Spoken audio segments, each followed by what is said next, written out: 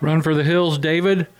Oh, the spaceships are landing. I've got my shotgun. I'm okay. The spaceships are landing. Well, folks, welcome back to Movie Classics. I'm Larry Opperman, and my partner, David Regal, is here, and we're here to talk about science fiction movies today. The future of the world. The future of the world. But, before I get going on that, I want to remind everyone, and we hope those of you that have attended our shows on the last Saturday of the month, our Kenai Peninsula Film Group, that our next showing will be March 25th, 2:30 in the afternoon at the library. And you can check out our Facebook page at Kenai Peninsula Film Group. Just do a search for that on Facebook to see what we're planning for that last Saturday of March. So come on down and watch some shorts with us. We'll talk about it. Be a sense of community. We'd love to have you here, or have you there with us. So, well, anyway, David, we're going to talk about sci-fi movies, and when we talk sci-fi to you, what does that bring to your mind, you think? Well, okay, let's talk relatively recent. The Dune, super scary, interesting development of outer space, another world, but it always involves some type of prophetic vision of what might be, or what's happening, or what is our current fear? What are we now afraid of? It reflects, I think you've mentioned before, it reflects, they might be outer space, or they might be from Russia. They might be from the Soviet Union. They might be from any of those things that might catch us and for you unawares. And for you folks that listen to that music at the beginning of the show, that is the lead-in music to The Day the Earth Stood Still with Michael Rennie, Hugh Marlowe, Patricia Neal, and some of you folks don't realize, but in that movie, you know who else was in that movie, don't you, David? No. Frances Bavier, Aunt Bee from the Andy Griffith Show. Yes. Well, good thing that she had more than one act. That's a good thing. And that was Washington D.C. post-war. It was in the 50s, right? During the Red Scare. During the Red Scare, we had our future was all tied up in whether or not we were going to win the Cold War. And one of the things that when they're all at the boarding house eating breakfast, they're talking about this mysterious spaceman that has now landed and is running around Washington, D.C., and Aunt Bee goes, well, if you want my opinion, you know where I think they come from. Well, it's a direct reference to him being a Russian, communist. Has infiltrated. Those dirty communists. That's right. That has integrated their community. And the underlying theme was prejudice. Yes. And it was happening during an era when we were just starting to struggle with that seriously.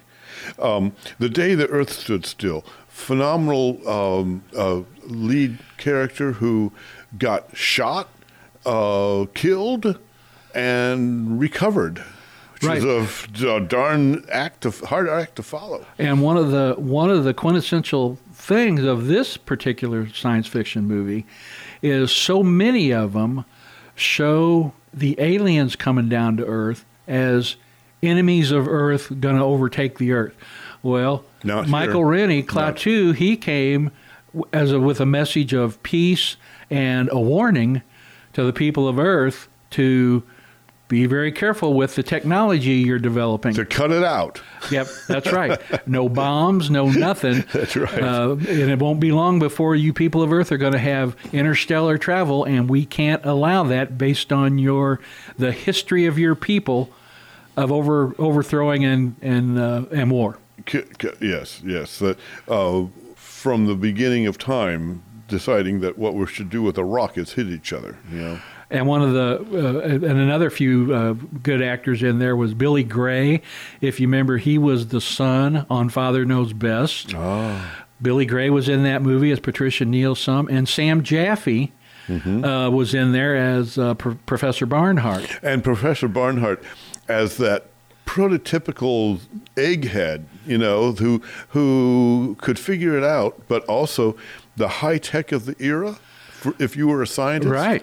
What you had to have, not a keyboard, but a piece of chalk and a chalkboard. And a chalkboard. That was everything that was done in the world of science had to end up on a chalkboard. That's right. And one of my favorite scenes is when Klaatu, the Michael Rennie character, goes to Professor Barnhart's house, and he's got all these mathematical equations on the board, and he takes the chalk and he starts doing corrections. Yes. And the housekeeper's getting ready to erase them all, and he sticks his head through the door and says, "I wouldn't do that if I were you." And then he finally meets Professor Barnhart in his study, and Professor Barnhart said, "What about this here?" He says, "They're negligible and blah, blah, blah." He says, "Are you sure it works?" And he goes, "Well, it works enough to get me from one planet to the other." Right. And again, advanced technology being brought to the world by others. And even the egghead professor, he says, "Yes, please sit down. I have several thousand questions to ask you." Right. Well, he gets to ask like 2. Yeah. Well, yeah, exactly. And so the thing doesn't really end up on a high note, as I recall, but I think everything gets resolved, and our little world continues, basically on the same track it was on before the movie started. But what's amazing is in that era, I think 1956 that movie came out, is the insight, and Robert Wise directed that, the insight of the people back then to recognize that we can't continue living this way with atomic weapons, with, somebody from another planet had to come and let the people of Earth know, you guys have got to stop this. It's got to be better than what we're doing right now. Right.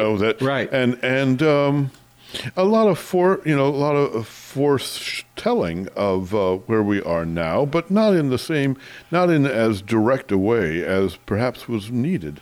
Although Hollywood did see, it was interesting that the filmmakers of the day were latching onto themes which had been, in the genre for quite a while.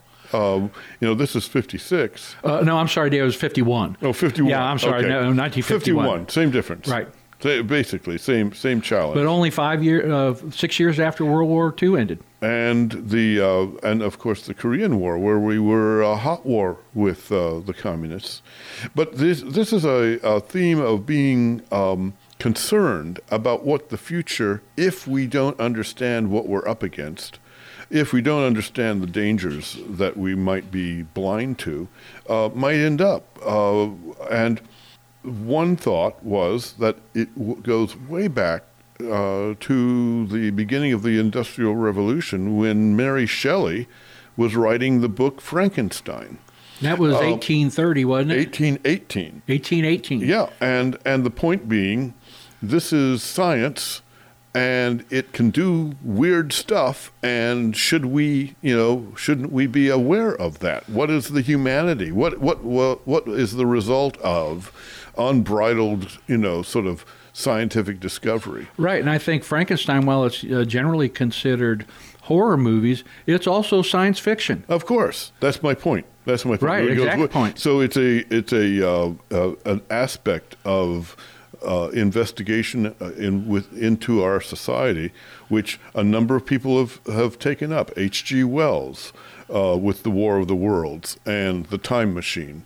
The War of the Worlds is what This was a phenomenal book, but also a radio show. Back when radio was king. Absolutely. What happened? 1938. What happened in New Jersey with radio? Do you remember? Do you remember? Were you there? Yeah, was I there? Well, the only thing I remember back then, the biggest thing is at Lakehurst, is the Hindenburg was a problem, Yeah. But also there was a young guy named Orson Welles who put on a radio play. Right. That radio play was so well done that you had panic going throughout New Jersey, where the spaceships were supposed to be People landing. thought the Martians had landed. It was exactly. At the time, if we were willing to understand our news coming from the radio to be true, why wouldn't you believe this radio announcer was actually giving us the story. And a similar thing happened. I can't remember if it was the late 70s or early 80s. A TV station did kind of the same thing. They were on the East Coast, I think, at a port, and some terrorist had atomic weapon at the thing, and they blew it up. And they did it as a news event with the reporter there. And same way, there are some people that didn't get in on the beginning that said this is a. They ran for the hills. They ran for the hills, and they thought some people thought it was real. Yeah. And it's one of those things that, it's another one of those things that, on what people will and won't believe. And fear. And fear. The use of fear, and lack of context or enough education to understand that that's not actually likely. Right. What's the likelihood of this? And one thing I'd like to bring up with you on The Day the Earth Stood Still is there's a scene in that when the authorities, the military, are getting closer and closer to Klaatu, who is now running around in the city, and he's taken up with Patricia Neal, who knows who he is now and is trying to help him. And he's at her boarding house, and he starts running away, and the military shoots him and kills him. Right. And they've got him laying in a jail cell, dead. And Gort, the robot, with the big robot that's got the Jay Leno chin on him. Yeah. He comes, he finds him at the jail, and he uses his beam, and he blasts a hole in the wall that melts it, and he carries Klaatu back to the spaceship. Now, what I've always wondered, you never pay attention to this stuff, is, okay, so this giant robot's carrying this guy all the way through the city of Washington, D.C., and nobody stops him or nobody does anything. Right. He unknowingly gets back to the spaceship. Well, he gets back to the spaceship, and and Patricia Neal is in the spaceship. And Gort lays him down on this bed, and this machine starts whining and lights flashing and all this stuff. Well, pretty soon, Klaatu comes back to life. He's alive. This is advanced science. This machine that Gort laid him in, he just comes back. Well, Patricia Neal says of the robots, because the robots are the interstellar police force that keeps people from getting out of hand and controlling them, and if they can't control them, they just destroy them. So anyway, Patricia Neal asked Klaatu, he says, do they have the power of life and death? And Klaatu has to say, that's reserved for the Almighty Spirit. Yeah. Well, the censors made them put that line in that movie as a reference to God. And they're like, we're not going to let him bring this back to life and have God not be. And they said, how long will you live? And he said, that's not up to me. It's not up to me. Yeah. It's not up to me how long I'll now live. Again, film as artifact, film as a product of the culture of its moment, and the creativity of the person who was doing the screenplay, the understanding of the culture of the time, so that are a product of the culture of the time. And so you had The Day the Earth Stood Still.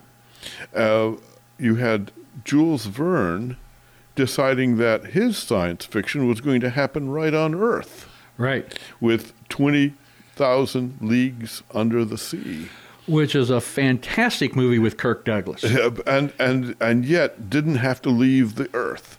I thought it was interesting to think about the science fiction writers of the time deciding that there was plenty here on Earth to figure out, and that somebody was going to do it. And so you had an advanced science team, doing this remarkable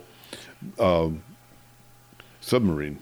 Yeah, and it's and that's right. For the time, which is basically Civil War times, right, is the Nautilus is a futuristic, completely futuristic submarine, which can be considered science fiction. This is during an era being written when steam was high tech. Right, Yeah. and Captain Nemo back then is using nuclear power Yep. in the Nautilus, Yeah. and it Remarkable. It was just remarkable.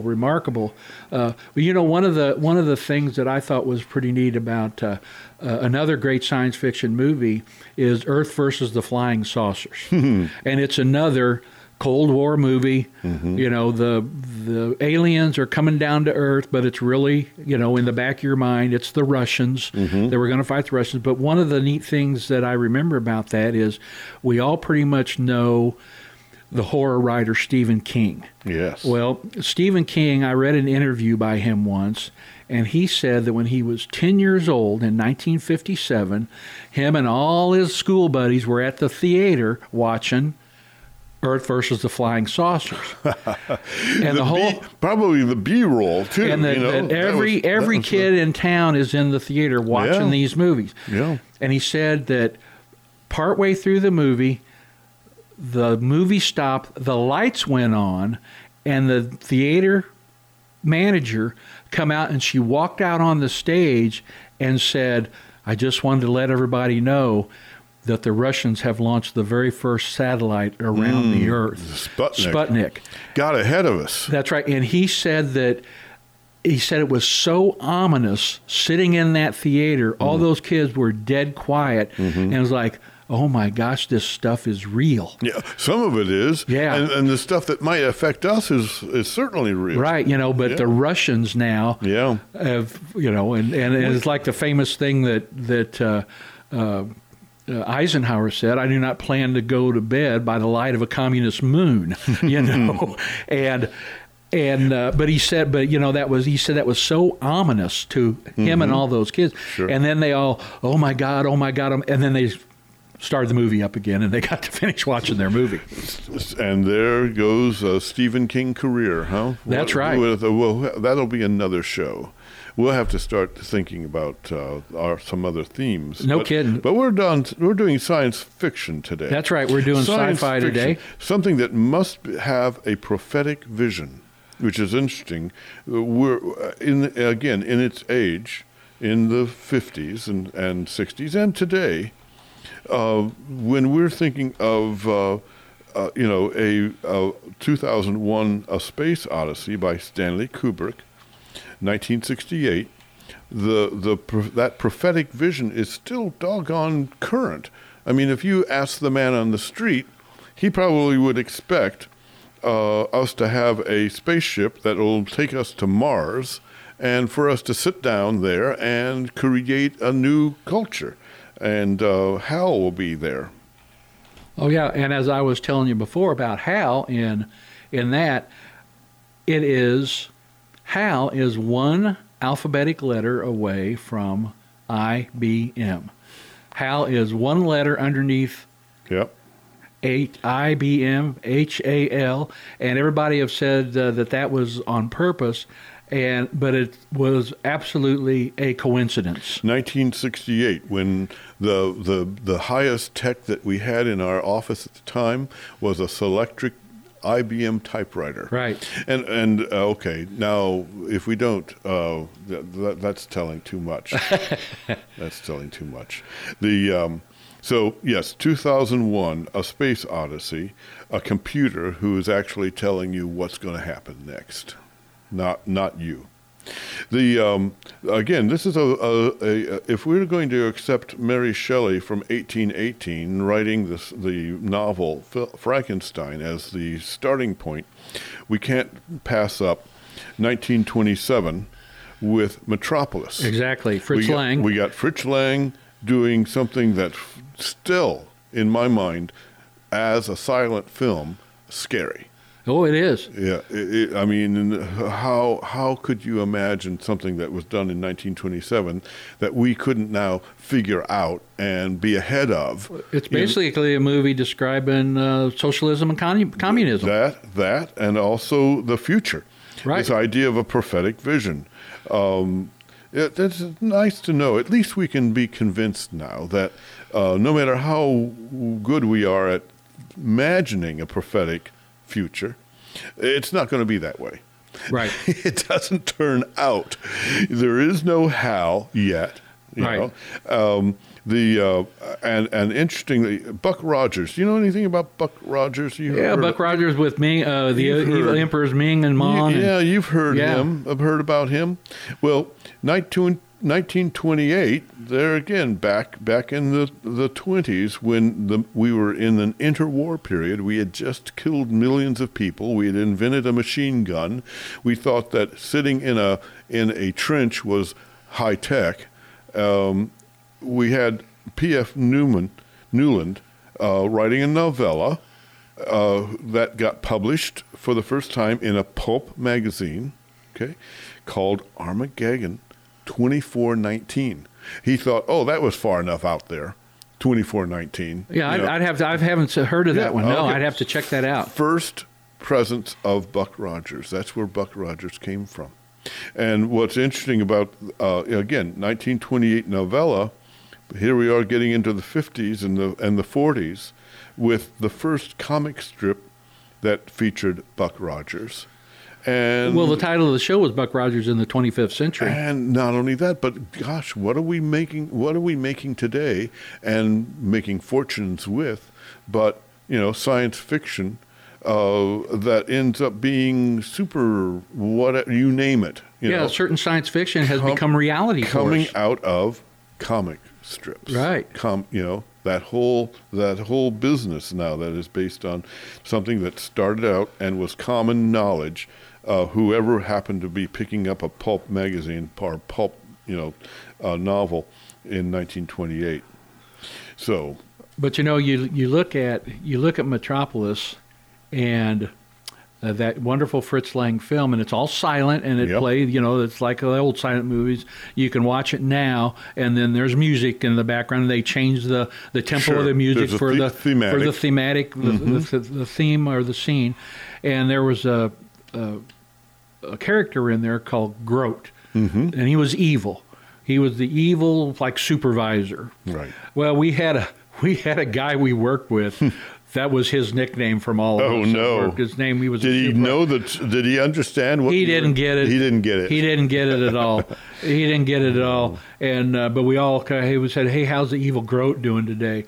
He never got it. We're dealing with science fiction as a genre, and a movie that would have a prophetic vision. We're not talking about Killer Tomatoes, right? Right, we're not talking about Attack of the Killer Tomatoes. No. I mean, there were B films, B movies that were making people, a livelihood, that were taking something that was generally considered serious and going off the deep end with it. Right, like we've never seen that happen. Outlaw Women from Mars. We've never seen that happen before. No, never. Right? No, that's good. But that's a good point, David. When you do talk about science fiction, some of the other science fiction, which almost leans into horror, but it's really sci-fi, for instance, is Creature from the Black Lagoon. That's it. That is a science fiction picture. What have we been feeding those fish? Right. How far away is this lagoon from the nearest nuclear plant? That's right. That's right. Exactly. That's exactly right. And therefore, when we have, a guy in a rubber suit acting as a monster, we end up saying, well, we know that it's not real, but just, don't mention that. And then we end up with what's particularly interesting, particularly with Buck Rogers, are some of these films that were depicting a spaceship, is movie props. That's a study in and of itself. Like, how much can you do with cardboard? Right. Because it's in some cases it's comical. Right, and I'll go back to Day the Earth Stood Still. Right. That film, if you remember watching it, whenever the spaceship's on the mall in D.C. And it opens up and that ramp comes out, you see no seam on that. Right. There's no seam to see on, and they even mention I can't find a seam anywhere. I'm using the toughest torch we can't get in. Oh, this is from outer space. That's right. But the way they did that was each time they had to film that, the construction crew around, the set people, they sealed it up and they made it look like there was no seam at all. Right. And then when they opened it, but to make it go back in, they just ran the film backwards. Oh, there you go. Yep, they ran the film backwards. Yeah, do it once. Be clever. And then it closes up, and there's no seam visible. That's cool. You know, and that's how they did that, and it was really cool because I mean, it looks real. When you're a kid, yeah, sure, it's of real. course it's real. It's real enough, right? Who knew that it really depended on a whole bunch of drywall paste? You know, that's exactly right. That's exactly right. We know how to do that now. And you know, I've told you before. Some of the things I like to, and I don't know what it is. It's just I just notice these things. Mm-hmm. But, you know, mistakes in movies. Like, if you remember The Day the Earth Stood Still, Klaatu wants to give the people of Earth a message, and Professor Barnhart says, I'd hate for anybody to get hurt. You know, so he literally turns off the electricity on the whole planet for 30 minutes. That was the test. Right, but planes are still flying, hospitals are still running, but nobody's car or anything. So they show this picture of Times Square in New York City. Mm-hmm. All the vehicles are stopped, everything. But down in the right-hand corner is a movie marquee that's still running, going along with their movie marquee. That's right. They got it as good as they possibly could. I often wondered, what was it about that automobile that was depending on electricity, that the airplane wasn't? You know, but if he had dropped all the airplanes out of the sky, he would have pissed a lot of people off. That's right. And then when you looked at Gort, that was played by Locke Martin, like the 6'8" doorman at Grauman's Chinese Theater. Right. And he was so weak. You know, he's got a scene where he's carrying Patricia Neal. Yeah. And if you look real close, you can see it. He was so weak, he couldn't hold Patricia Neal up, so they've got her in a sling with wires holding her up. Oh, seriously? As Abe's character. Well, that set, the special effect of him being in that suit probably was enough in and of itself. And they had a couple of suits for him. They had a suit that he wore if you saw him from the back, and there's a few scenes where you can just barely see it. The front of it is laced up, and then under that Jay Leno chin, you see some holes for ventilation. You got to breathe something. That's right. And then whenever it's a front shot of him, the thing laces up in the back for him in that. Right. But that's how weak he was. And Patricia Neal in this movie, when she first did it, I'd love to find the outtakes of this movie because she said she got so tickled doing these lines and thought this would be just a worthless movie. It will never be popular. Right. She couldn't believe she was doing this movie and that she would laugh during some of her lines. And then as she got older in her career, she finally realized what a prophetic and profound movie this was in the sci-fi genre. You know, so that's the kind of stuff I like to find out and read about movies. It is. George Lucas didn't think Star Wars was going to be much of a movie, as I remember. Oh, you are exactly right 1977. And there we're talking about a really elegant use of fishing line and movie sets. Well, and you know, one of the things he did, like for the X-Wing fighters and the Millennium Falcon and all that stuff, those things were actually locked in place. They didn't move. Right. The camera moved. The camera moved all around, basically almost super clever, 360 degrees, and that's how they filmed that. Unlike some of the cars I love the cars of tomorrow that you can see in these films. A lot of it was coming right out of Southern California custom hot rod, efforts, and so whatever was popular in custom cars, as I recall, you would end up seeing somehow, this was a huge Lincoln or a huge Mercury that was floating somehow. Oh yeah. But it was, you could have seen it that Saturday if you looked hard down. And even in Metropolis, and everybody as we grew up, by 2000 we were supposed to have the flying cars where we all just zipped all over the place. Why not? Could you look at the trouble we have on the roads today? Can you imagine everybody going around in a flying car? My gosh! Well, it would take care of the population. Boy, you're not kidding. Yeah, you are not kidding. The use of cardboard is one of those things that you want to start looking for. Like, oh yeah, there you go. And it happens in these sci-fi movies, but it also happens in sci-fi television. And we don't deal with television very much unless you're talking Doctor Who.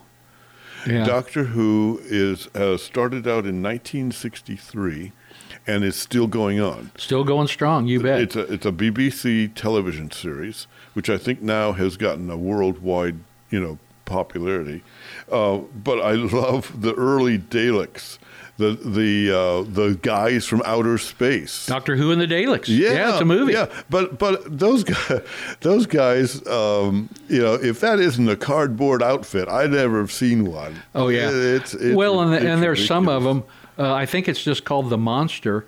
The attacker is a gorilla with a spaceship helmet on. There you go. And that's all it is. That's it. Don't have to go further than that. That's all his costume is. That'll do it. Yeah, but David, we've talked about him many times, but one of the fathers of sci-fi movies is Georges Méliès in France again. Where we are back. We go back to him a lot because he had such a profound effect on the movie industry.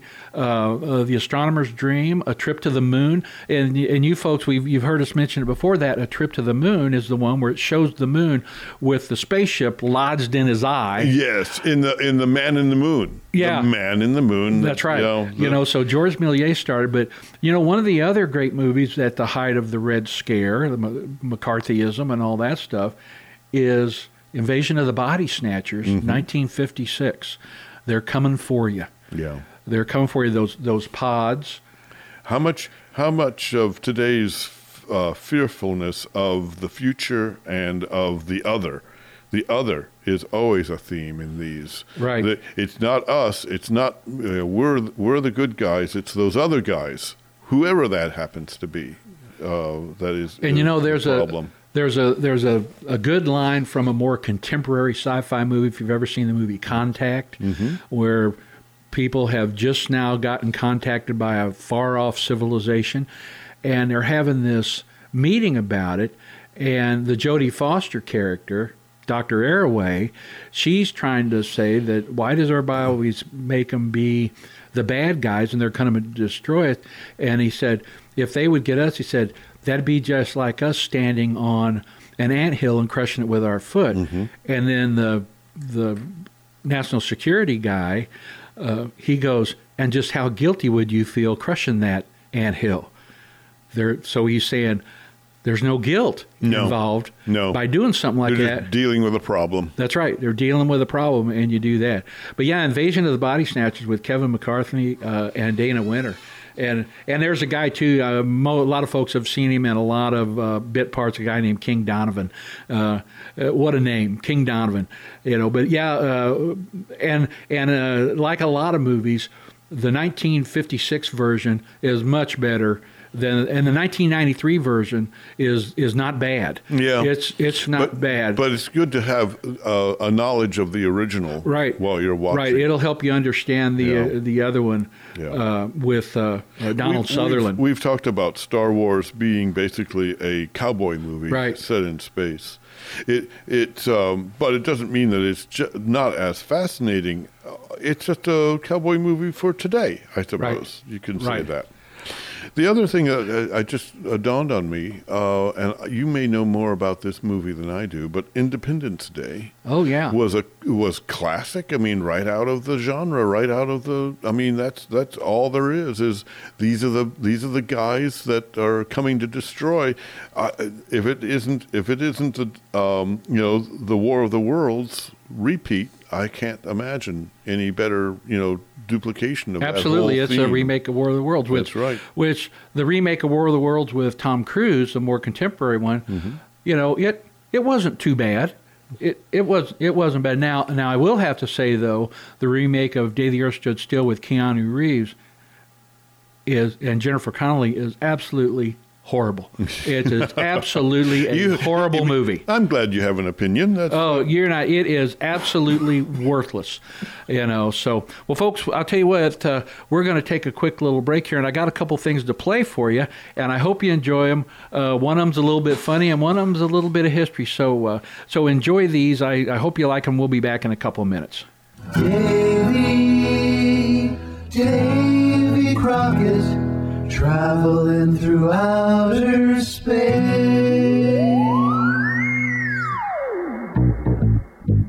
Reborn in the stratosphere and Saturn bound, flying fast and miles off the ground. Jumped from the spaceship just to look around and shot off his gun without making a sound. Davy Crockett, king of this brand new place. Davy Crockett, traveling through outer space. Off went his rocket at the speed of light, flying so fast there was no day or night. Messing around with the fabric of time, he knows who's guilty for there's even a crime. Davy Crockett, the buckskin astronaut. Davy Crockett, there's more than we were taught. Hiding in the cargo was a robot drone, programmed to destroy Davy's spaceship home. Davy switched out his brains, now the drone's a dog clone. Named him Copernicus and threw him a bone. Davy Crockett, king of this brand new place. Davy Crockett, traveling through outer space.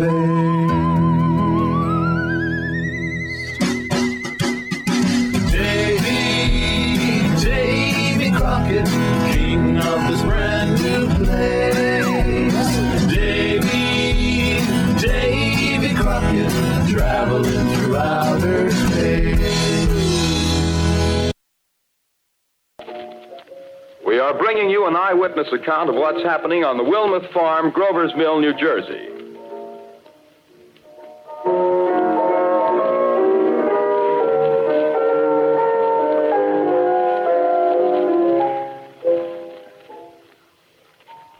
We now return you to Carl Phillips at Grover's Mill. Ladies and gentlemen, am I on?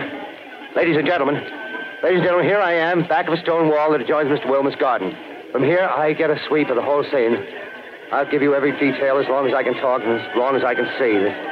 More state police have arrived. They're drawing up a cordon in front of the pit. About 30 of them. No need to push the crowd back now. They're willing to keep their distance. The captain's conferring with someone. Can't quite see who. Oh, yes, I believe it's Professor Pearson. Yes, it is. Now they've parted, and the professor moves around one side, studying the object while the captain and two policemen advance with something in their hands. Over there. I can see it now. It's a white handkerchief tied to a pole. Flag of truce. If those creatures know what that means, what anything means. Wait a minute, something's happening. Humped shape is rising out of the pit. I can make out a small beam of light against a mirror. What's that? There's a jet of flame springing from the mirror, and it leaps right at the advancing men. It strikes them head on. Oh, Lord, they're turning into flames. Oh, the whole field's caught up by the woods, the barns, the gas tanks for the automobiles. It's spreading everywhere. It's coming this way now, about 20 yards to my right.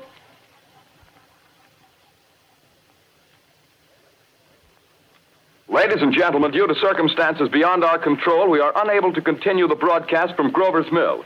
Evidently, there's some difficulty with our field transmission. However, we will return to that point at the earliest opportunity.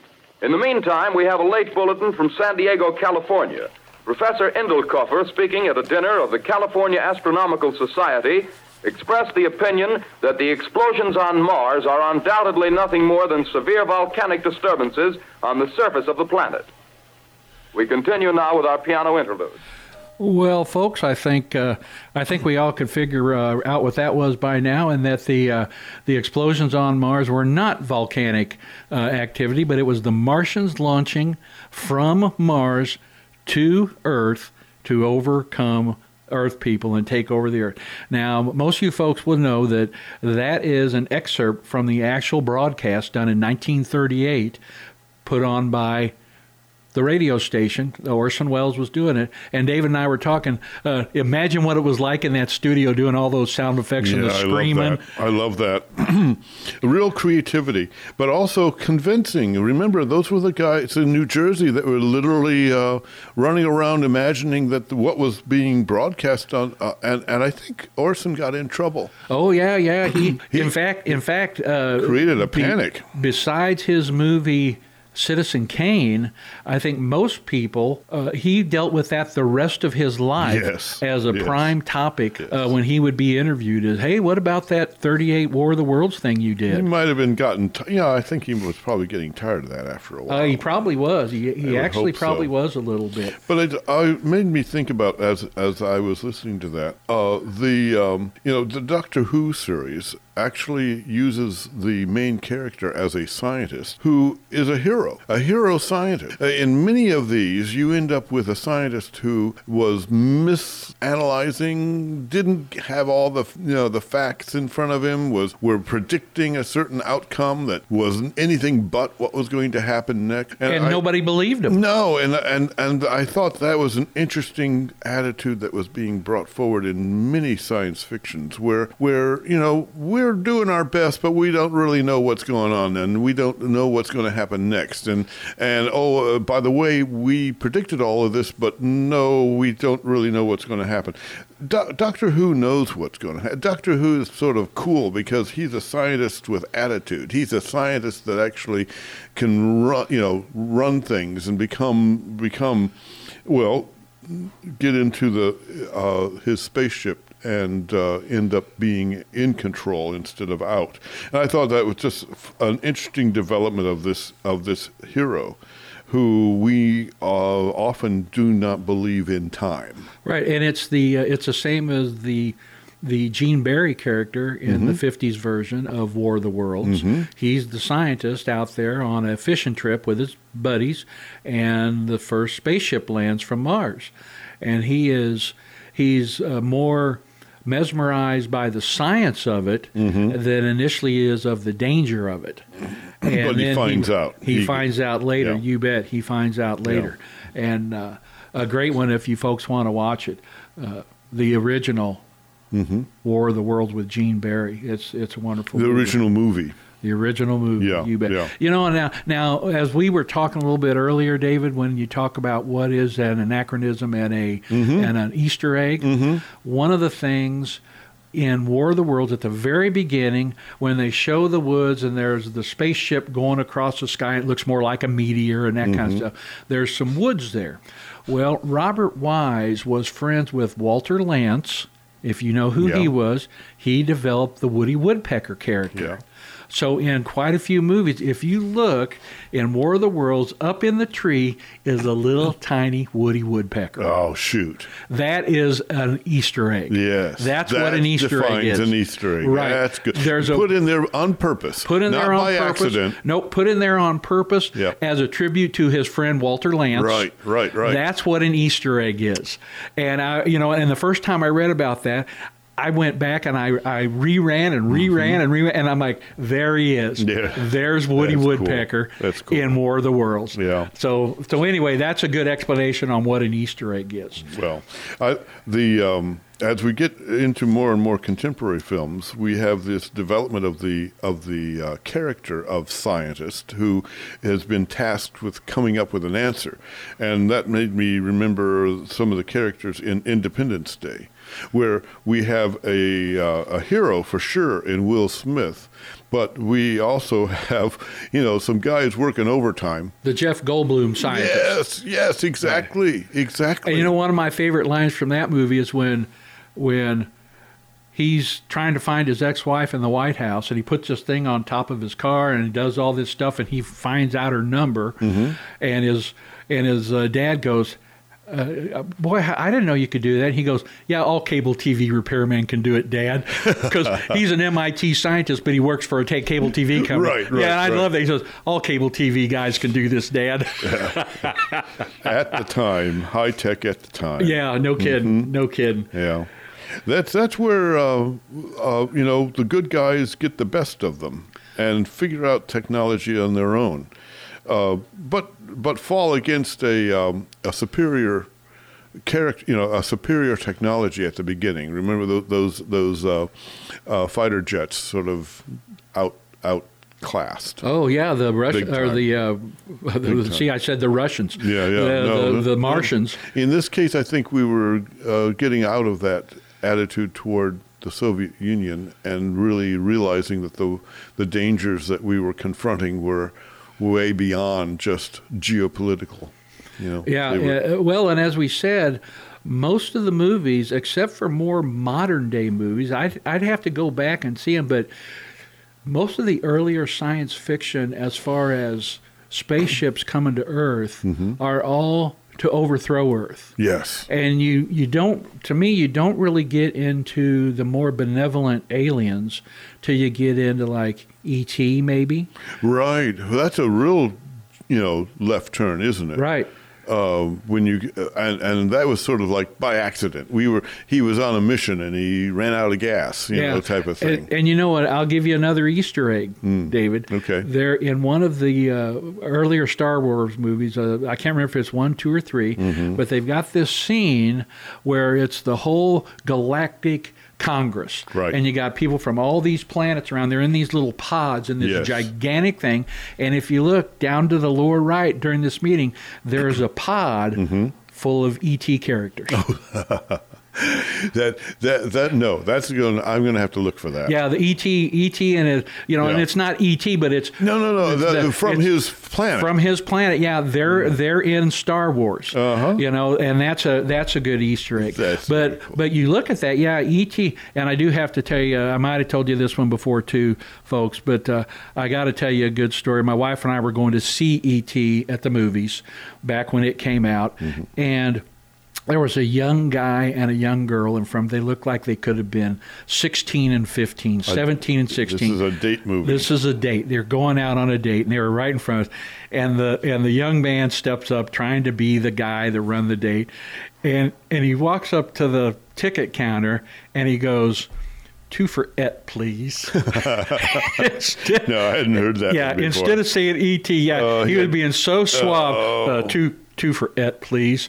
And I'll tell you what, my wife and I, we held it in. You couldn't. We held it in. You didn't ruin his evening. No, we didn't want to ruin the poor kid's evening, but he was being so nice and trying to impress his girlfriend, and it was so funny though. And I'll tell you what, we still do that. I mean, it's a 40-year-old movie almost now, and we still do that. One of us will go 2 for et, please. Yeah, right. And whatever happened to that little girl who was in that movie? Gosh, she's got her own TV show now, Drew Barrymore. Isn't that something? She's got a talk show. I think she's going on. She's like 47, 46 now.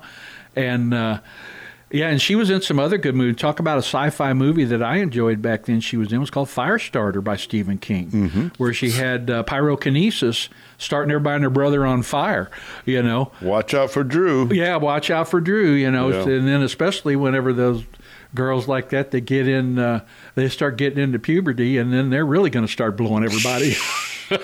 Angry. Yeah, angry.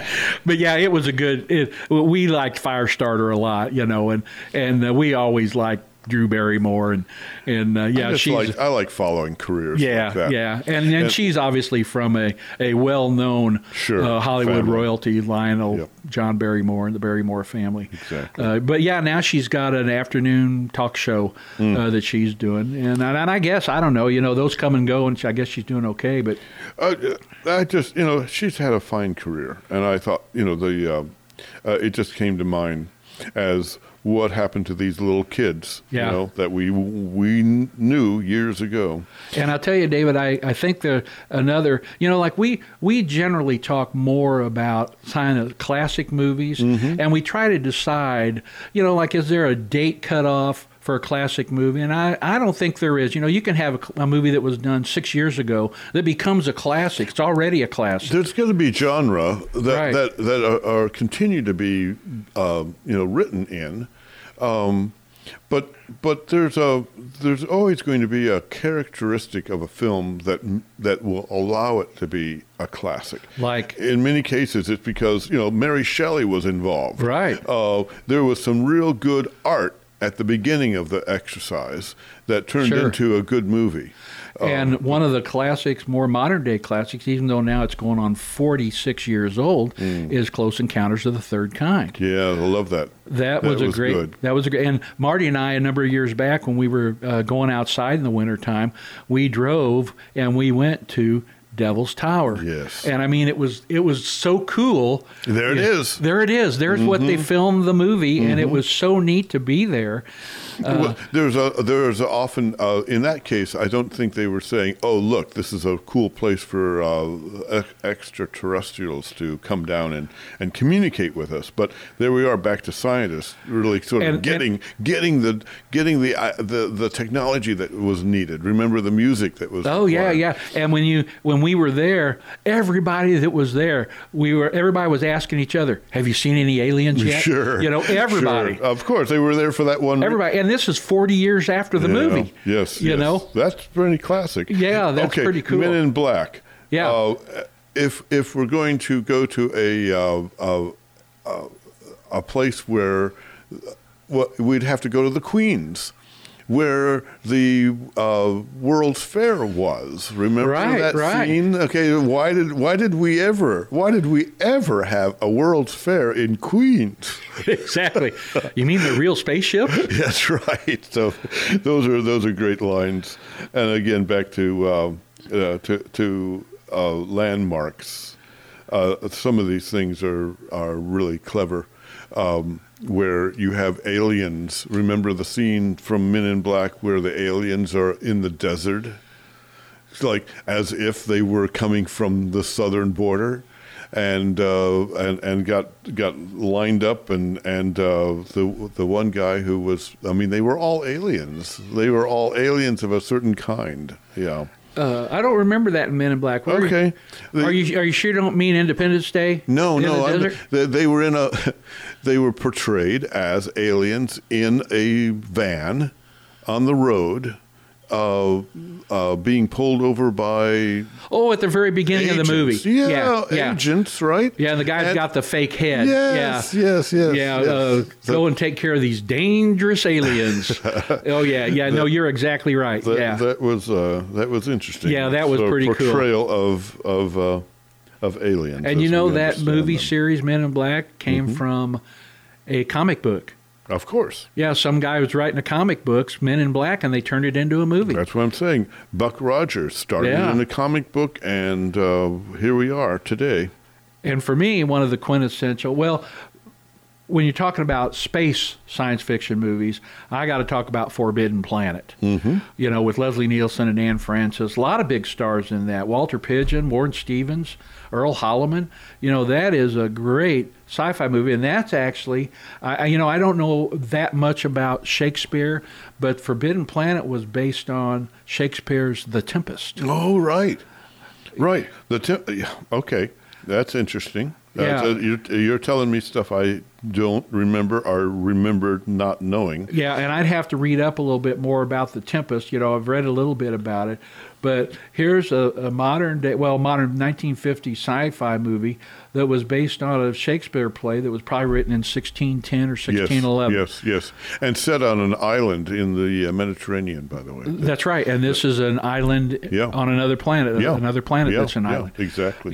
So that's cool. Very cool. And again, there we are, back to literature. And right. if you paid attention, you'd actually learn something. That's exactly right. Yeah. And then I think for more contemporary, which has really had a long run, is when you're talking sci-fi, we're talking the Star Trek series. Sure. And that, for me, my wife and I, two favorite Star Treks are Star Trek II, Wrath of Khan, and then when they go back to Earth and bring the whales back. Back when... I have never really been a Star Trek fan, but I've known some. Right. And it's interesting because I didn't understand the interest in it, but when it first came out, I was a young man in Detroit, and one of my friends at the time was all about Star Trek, and I didn't get it at all. But he was the first nerd I ever knew. The first Trekkie? The first Trekkie. Who knew? I mean, first Trekkie and he nerd. was definitely all that you now are typecast in as Star Trek. Hey, I worked with a guy who was a chemical engineer, and he wore a fanny pack on his front, and he had a Star Trek insignia on his fanny pack.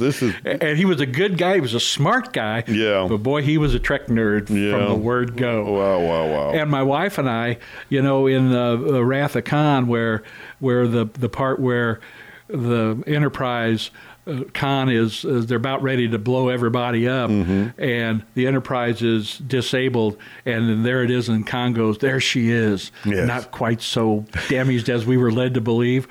Well, one time Marty, my wife, she was saying, hey, Larry, dinner's about ready. Why don't you come on in here? So I walked into the kitchen, and it wasn't ready, and I just went, dinner. Not quite as ready as we were led to believe.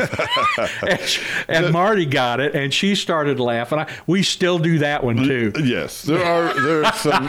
Again, why wouldn't you want to be involved in film buffery when you can come up with quotes like that? Absolutely. It was. And excuse me, but don't let me wear the red uniform, right? Right. No, you don't want to be the red. You don't want to have the red suit on. Yeah, the red shirters are goner. Yes, they're bad. And that's why another more modern day sci-fi movie which is a parody of the Star Treks and is Galaxy Quest. I love Galaxy Quest. Galaxy Quest is wonderful. When you look at and my wife will even do this now. We're watching something on TV, or I'll do it. She goes, I see you managed to get your shirt off. Right. Oh yeah. It's a hilarious movie. It's a good movie. It's a good one. Yeah, Galaxy and Quest we're is way beyond War of the Worlds at this point. Yeah. But not very far. And a lot of sci-fi, and it seems like more sci-fi now.